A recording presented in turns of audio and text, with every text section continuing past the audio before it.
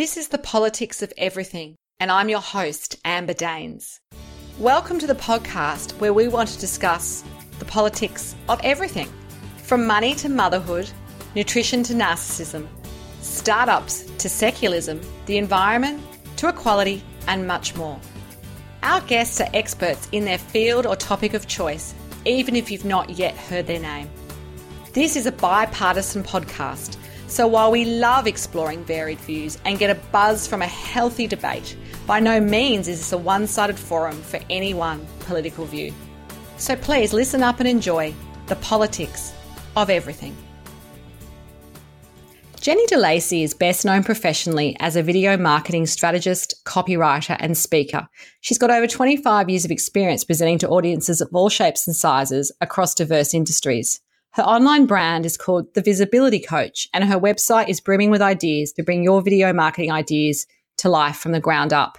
What Jenny doesn't know about presenting with impact and crafting powerful messages isn't worth knowing, so she says. A solo mum to 3 teenage boys, she can be found at co-working spaces and cafes, avoiding taxi driving gigs and crimes against personal hygiene, which I found very amusing. Here she is unpacking the politics of expertise and explaining to us what it means to her and how we can all claim it for ourselves. Welcome, Jenny. Oh, hello. Welcome. Thank you so much for having me, Amber. Excellent. So we're going to go back to your childhood. When you were growing up, did you have a particular memory of your childhood in terms of, what you thought you'd be when you grow up? Was it a typical Aussie childhood? Was there anything fascinating or different about your childhood experience that might give us a little insight on who you were as a kid? I am the youngest of 5, and my parents are from very old families. So I think my dad was probably 43 or 44 when I was born. So we were always I was always left to my own devices by then because everybody was working. My siblings were older, and I had a really adventurous, fun childhood. I was always out and about and riding my bike, meeting my friends, playing a lot of sport, pretty adventurous and very social. And I think that comes from being from a big family too. So, yeah. So very noisy, very social, very lots happening all the time, I can imagine. Absolutely. Very different to my experience. I'm a solo child. So even the fact I've got 2 children now, I find it so noisy because I wasn't used to that. Yes, it can be a shock. So did you have a career dream when you sort of got a little bit older, and did you pursue that? I always thought when I was in primary school and in early high school, I always thought that I would be a performer or I would be a teacher. And interestingly, I've kind of ended up being a bit of both, which is kind of nice. But I thought I was kind of destined for the stage because I do like, telling a good story and being the centre of attention. But that really didn't happen in high school. I was academic but pretty sporty at high school. So I always felt that whatever I did, it would involve lots of other people. And that's exactly what's happened. So it's good. And did you go on to study, and did you have an early career in corporate? I mean, what was your early career experience like before you sort of found your niche and what you do now? So I started out in customer service, sort of local government, but really when I ended up in corporate in Telstra was really when everything kicked off, and I started facilitating big groups of people through organisation change and development. So all my qualifications, I have a master's in professional education and training and graduate diplomas in business and a Bachelor of Business, and all of that was essentially about affecting change in an organisation through learning and development interventions. And so that career really lasted until, so I've been a contractor since 2000, and I did my very last corporate gig 3.5 years ago. That's interesting. So what lessons did it teach you, that early career? Did it prepare you for what lay ahead when you set up your own business? Was there things that you thought, hey, I never want another boss again, or I want to work with people only that I've chosen? I mean, was there anything in it for you that kind of sowed the seeds of what the foundations of your vision for your business might be? No, actually the opposite. Before I had kids, I honestly believed that my destiny in corporate was going to be as a general manager of either the customer service sort of culture in an organisation or in organisation development. And it wasn't until after my eldest son was born in 1999 and I wanted to go back to HR and training. And I did that for a really, really long time. So I just kept doing contracts as they came up. I did them and, just sort of usually worked with people I already knew. And did a bit of instructional design and all that sort of stuff. It wasn't until the contract to end all contracts, I like to call it, that happened 3.5 years ago when I realised that I actually didn't have to work with people I didn't like anymore, that I could actually choose, and that I had the right to perhaps pursue a dream of owning my own business and running my own race. That was really empowering. I was a little bit depressed about leaving that corporate world, but I've got to tell you that it was a pretty horrible experience, that contract, and it really did totally change my mindset about what I was capable of doing. So getting back to our topic for today, what does being an expert mean to you? I mean, I know Malcolm Gladwell very famously said it's your 10,000 hour rule. Once you've done 10,000 hours of whatever it is that you profess to be an expert in, then you can really claim it. Is it about the time on the tools? Is it about a mindset? What is it for you, that expertise? I highly value expertise, which means I am more likely to value competence in other people and actually go to an expert to get things done than try and do everything myself. And I think as a business owner, that's actually not a bad mindset to have. I think expertise is a passion for a particular niche or topic or area of study or whatever, and being really immersed in that. So for me, especially in the last 2 years, for me that was about learning, taking what I already knew. So I really value the expertise I have in corporate, L&D and consulting skills, taking those and saying, how can that fit and work for me in, the 21st century when most of us are online? What expertise can I bring to the table to help other people build their business? So I think it's about being really immersed in it and kind of living and breathing it, testing it, trying it, implementing stuff, failing potentially, going back and measuring, really being in it. That's what I think brings the expertise. And of course that means you're doing the hours as well. Absolutely. So in what you're doing now as a video marketing strategist, how have you really refined that expertise so that it's quite a niche in a way? I mean, how have you really kind of worked on that from a personal point of view? And can you give us examples of, maybe where you've tried something and it hasn't worked, or you've had to kind of collaborate perhaps to get the expertise that you need to get your business to where it needs to go to? It's when you talk about video marketing in terms of how it can complement the marketing we're already doing and amplify, if you like, the sort of lead generation we do, or the client nurture stuff we do, or the things we put on our website for people to get to know, like, and trust us. What I realised was that I am not actually the tech person. My expertise lies in clarifying what it is you actually want to share and what you want to say, and generating the ideas and the programs and the words and the scripts around that and where it's going to fit in your current marketing. So if somebody came to me, and this has happened recently, where they think I'm the videographer potentially, or they think I'm actually going to be able to edit something together for them. Now, I can do that for myself, but that's not what I do for my clients. I teach them how to do it themselves, or I encourage them to outsource it. And so that was a really interesting... I think that's an important point, isn't it? It was good learning for me, actually.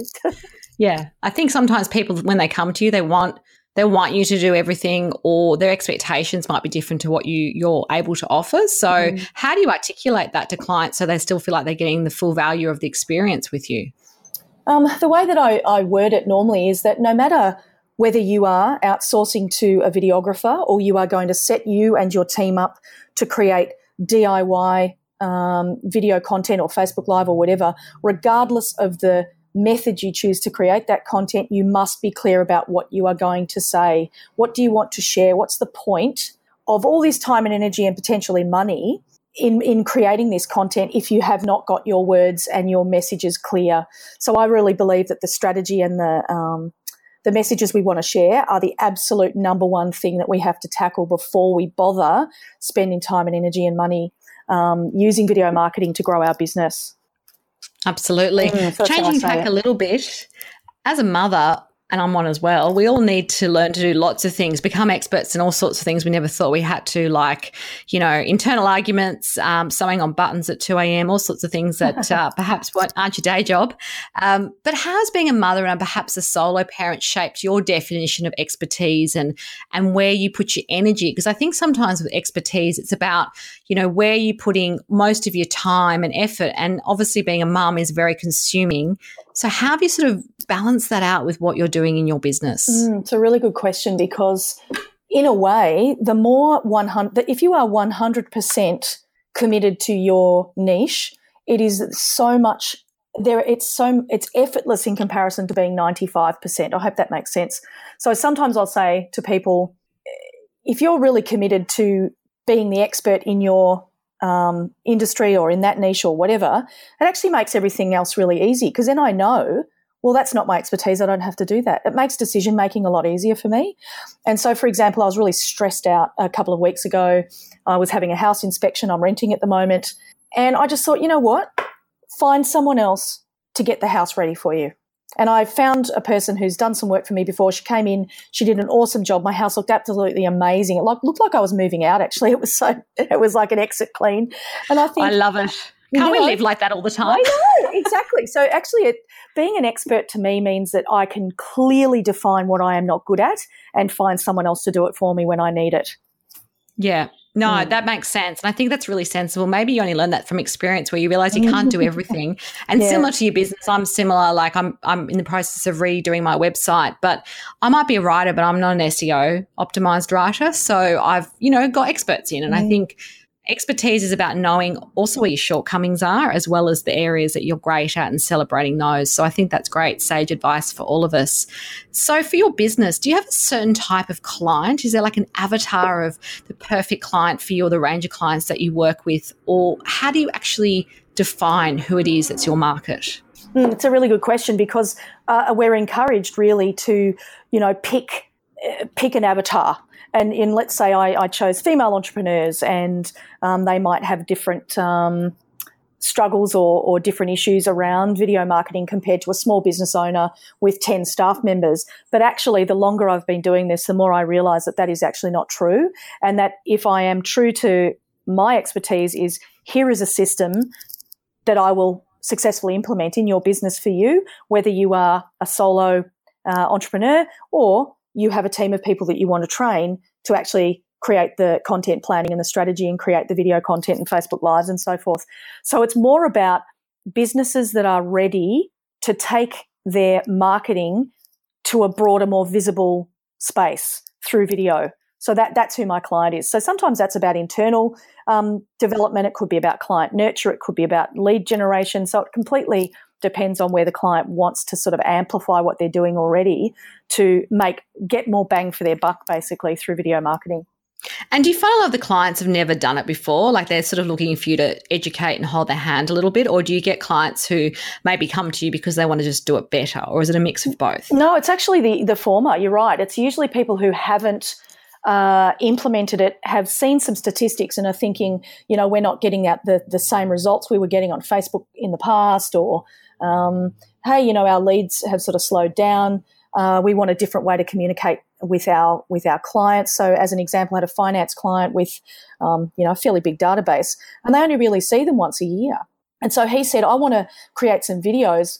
What are your thoughts? And we came up with some really great ideas, and he interviewed other clients and we created videos around that, and he then sent them out to his database. So they got to see and experience him as the business owner, but also other people just like them in those videos. So it's usually people at the very beginning of the process that I tend to work with. Absolutely. No, that's a great insight. How do you keep up with the latest sort of, trends and ideas for video and online marketing? How do you make sure that you are at the top of your game in your expertise? That's a really good question, because actually I really don't love tech. I don't want to use apps. I don't want to learn apps. I find it really takes up a huge amount of time for not a very necessary part of my business, because, again, I come back to the messaging and the strategy around this. So what I do is, again, this is about outsourcing. I don't like doing that sort of research. I have someone else do some research probably every couple of weeks about latest statistics, any new apps that have come out, whether or not we want to test those apps. What are they good for? What value are they going to add? When in fact I'm a huge advocate for face to camera videos, because that's what lets people get to know us, like us, and trust us. So do I want to move in towards, the latest trend of the latest app that's going to turn drone footage into something really sexy when it's actually got nothing to do with you as a business owner? And the answer is usually no. But people say, oh, have you seen this thing? And I can honestly say, yes, I have, but I don't believe I need to use it. Does that make sense? It does. Absolutely. No, that's a fantastic perspective and a way in which I hadn't thought about that before. So that's really interesting. And I suppose I'd be curious to know, as an expert, as someone who sounds like they like the process of learning, do you actually collaborate with others on this journey? Like, are you interested in sort of skilling up with seminars, reading, formal education? How do you make sure that what you're doing always has a bit of freshness to it as well? Because I think sometimes in our own businesses we can get quite stuck and we don't really move forward because we maybe don't need to, because until the sales funnel's kind of drying up, we sort of don't think about it. So for you personally, how do you make sure that you're stimulating yourself but also doing the right thing for your clients as an expert? I'm a lifelong learner, basically. So there is always something going on in my own personal development and learning. So I gravitate towards people who are very generous with their programs. If anybody, says, oh, yeah, I'm going to spend thousands and thousands of dollars on this person, but I don't actually get access to the person, I find that really pretty awful. Yes, it's a very ordinary experience, isn't it? And a lot of people do. Amazingly, people do spend ridiculous amounts of money on coaches that aren't going to support them and be there for them on a one-on-one sort of authentic level. So for me, it's always about networking. So I spend a lot of time with a lot of people, listening to what they're doing, asking questions, seeing what their, concerns and their challenges are in their businesses, not to coach them, but just to learn where everybody's at and sort of support each other. But also my own personal development. I invest a lot of money in my own personal learning and have done since the beginning. And I encourage everybody to, ask around when you're looking to spend money on a coach or something so that you can pick one that really suits you. And it sounds like you may have had your own experience with coaches or, those formal kind of business training experiences. And maybe you've got a cautionary tale for us as well that you could share about that experience. Or was it a positive experience for you, but you've just witnessed others maybe going down a path which hasn't come to fruition in any sort of tangible results, which I have to admit is very frustrating when you watch people spending, $5,000-$10,000 and then they're exactly where they started, really. Yeah. And do you know what? It's like buying a gym membership and assuming you're going to get fit. That's how I look at it. I think, if I know from experience, I have spent money with coaches early on. So probably 2 years ago was the most money I spent. And I was very early on in my tech sort of journey at the time, and I was not ready for what they wanted me to do. So they were very sales funnel driven and click funnels and so forth. And, looking back, that they were trying to steer me in a very clear direction that I simply was not ready for. And I just think when people go, I want to, go and see a coach, I need some coaching, I'm really clear about what's the outcome that you are looking for. Because if it's just sort of general business acumen and maybe getting a really clear picture of your business plan, then that's a completely different coach to the one that is a sales funnel coach. And so I just really encourage everybody, it's super important to invest in our own learning, I believe, because obviously that's my bias, but just be really wary of how much money you spend and where you spend it, and ask around with trusted people too to find out what others have found value in. I think you're right. There are different coaches, and I've had a really positive experience with a business coach for many years, but it was definitely a period of my business. It was a time of, a lot of change, and I was changing where my expertise was focused, and she was great at really, because she knew me a little bit from, earlier years. I felt like it added something different, whereas I've gone to seminars where it's all been about, the one-to-many sort of process of coaching and mentoring and ideas, and it's felt very like there's nothing in it for me, and it sounds quite egotistical, but I think we go to these things wanting something for ourselves. If we take a day out of the office or we're spending money and time, we are looking for something a little bit more customized. And I suppose when you're an expert in what you do, you want the other experts to honor their agreement with you, if you like. So I think that's good insight into how to actually process that information.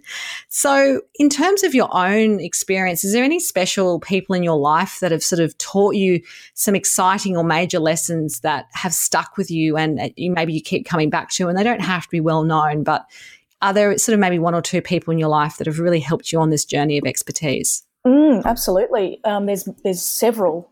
But I think that, again, when those experts are around you, walking the talk and actually applying things in your own business for yourself is a really good lesson. And I've found lately that a lot of the things that are coming out of my mouth are also things I'm supposed to be doing for me.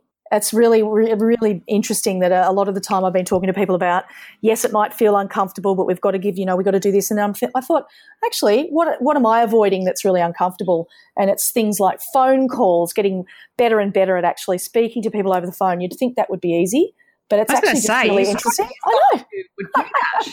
I know, but you just get so used to it when you're online that you don't talk one-on-one to many people. It's really interesting. So when I started out 3.5 years ago after that terrible contract, Kate Toon was someone who had immediately attracted me because I wanted to be a copywriter, and I did start as a copywriter, and I got some good contracts, and I did some really lovely work in the learning and development space as well as just small business space. And I learned so much from Kate. And again, that generosity is a really big value of mine. And so she is exactly the sort of person I'm glad that I found straight away. So she was instrumental really in me feeling like this was possible, that I could actually, do this. So I love her. She spoke at my meetup a couple of weeks ago. She's absolutely awesome. And she's been a podcast guest. We've got commonality. She talked about politics of SEO. So she was amazing and very self-deprecating and, from a brand point of view, lots of things to love about Kate. So I'm glad that you had a good experience with her as well. Oh, very much so. And look, recently I've spent a lot of time with people who are building bigger communities through Meetup and through sort of Facebook groups, and two people that come to mind there are Francesca Moy, who is again a very generous person, and so is Mark Boness, who is a tribe builder, and he has a very specific system. So I wanted to not just work with women. I really found that that's been really good for me to mix it up and actually have men and their opinions. And Clive Enever is another one who is just awesome to work with. So they're probably the four most important in the last couple of years for me. Fantastic. Last advice, what would be your final nuggets of gold to people wanting to navigate the politics of expertise? I think we have to trust what we are actually really good at and accept that we are actually good at it. I think there's a lot of people go, oh, yeah, I don't mind doing that and I'm all right at that, and as though there's some arrogance in saying, actually, I am really good at this stuff. I'm really shit at a lot of other stuff, but actually I'm really good at this thing that I really like doing, and kind of owning it. Because once I liken it to sort of shaking off a really nice beach towel and getting rid of all the sand that you don't want, all the stuff that doesn't serve you, that you don't like, but keeping hold of the nuggets of expertise that you actually really love. And when you think about them, they make you feel really good, that you are actually achieving things, that you felt really great when you were working in that space. Bring that with you. If you've got to redefine what you want to do, that's fine. But don't let go of what you're great at. Bring it back and work out how to kind of wear it like a nice pashmina. Because I think that we often let things go as we get older because we think that we've left that career behind, but we really haven't. We just redefine building things. blocks, aren't they, sometimes? It's like, but also when you're building your own building, you don't have to just take on all the old stuff. You can get rid of some of the rubble. And I think you're right. It's being really clear about, you don't have to chuck everything out. I think some people, when they think about reinventing themselves as an expert, they do tend to go to extremes. It's sort of like, I was an investment banker and now I'm a yoga teacher. I mean, that might be your hobby, but maybe that's not going to be everything for your career. So I think you're right. I think there's often a reason why you've had the earlier experiences, and you can possibly build and learn from those as well. Yeah, no, I love, seeing people really step into it. And that was a big lesson for me, that I hadn't left that behind, and actually I don't want to leave it behind. So even though I don't want to work in corporate learning and development, there is a huge amount of expertise in that 25 years that I now give to clients in a different way. And I just really encourage everybody to do the same. Perfect. Well, if you do want to connect further with Jenny de Lacy, there will be some details and show notes at the end of this recording. You've been listening to The Politics of Everything. Until next time, keep well. Thanks for listening today. If you've enjoyed The Politics of Everything, we thrive on feedback. So please add a short review and share the podcast with your network and your friends and family. I'm also always on the hunt for fabulous new guests. So if you've got a view to share and an idea how to get our listeners excited, please email me at amber@bespokecomms, that's BESPOKECOMMS.com.au, and we'll be sure to get back to you. Until next time.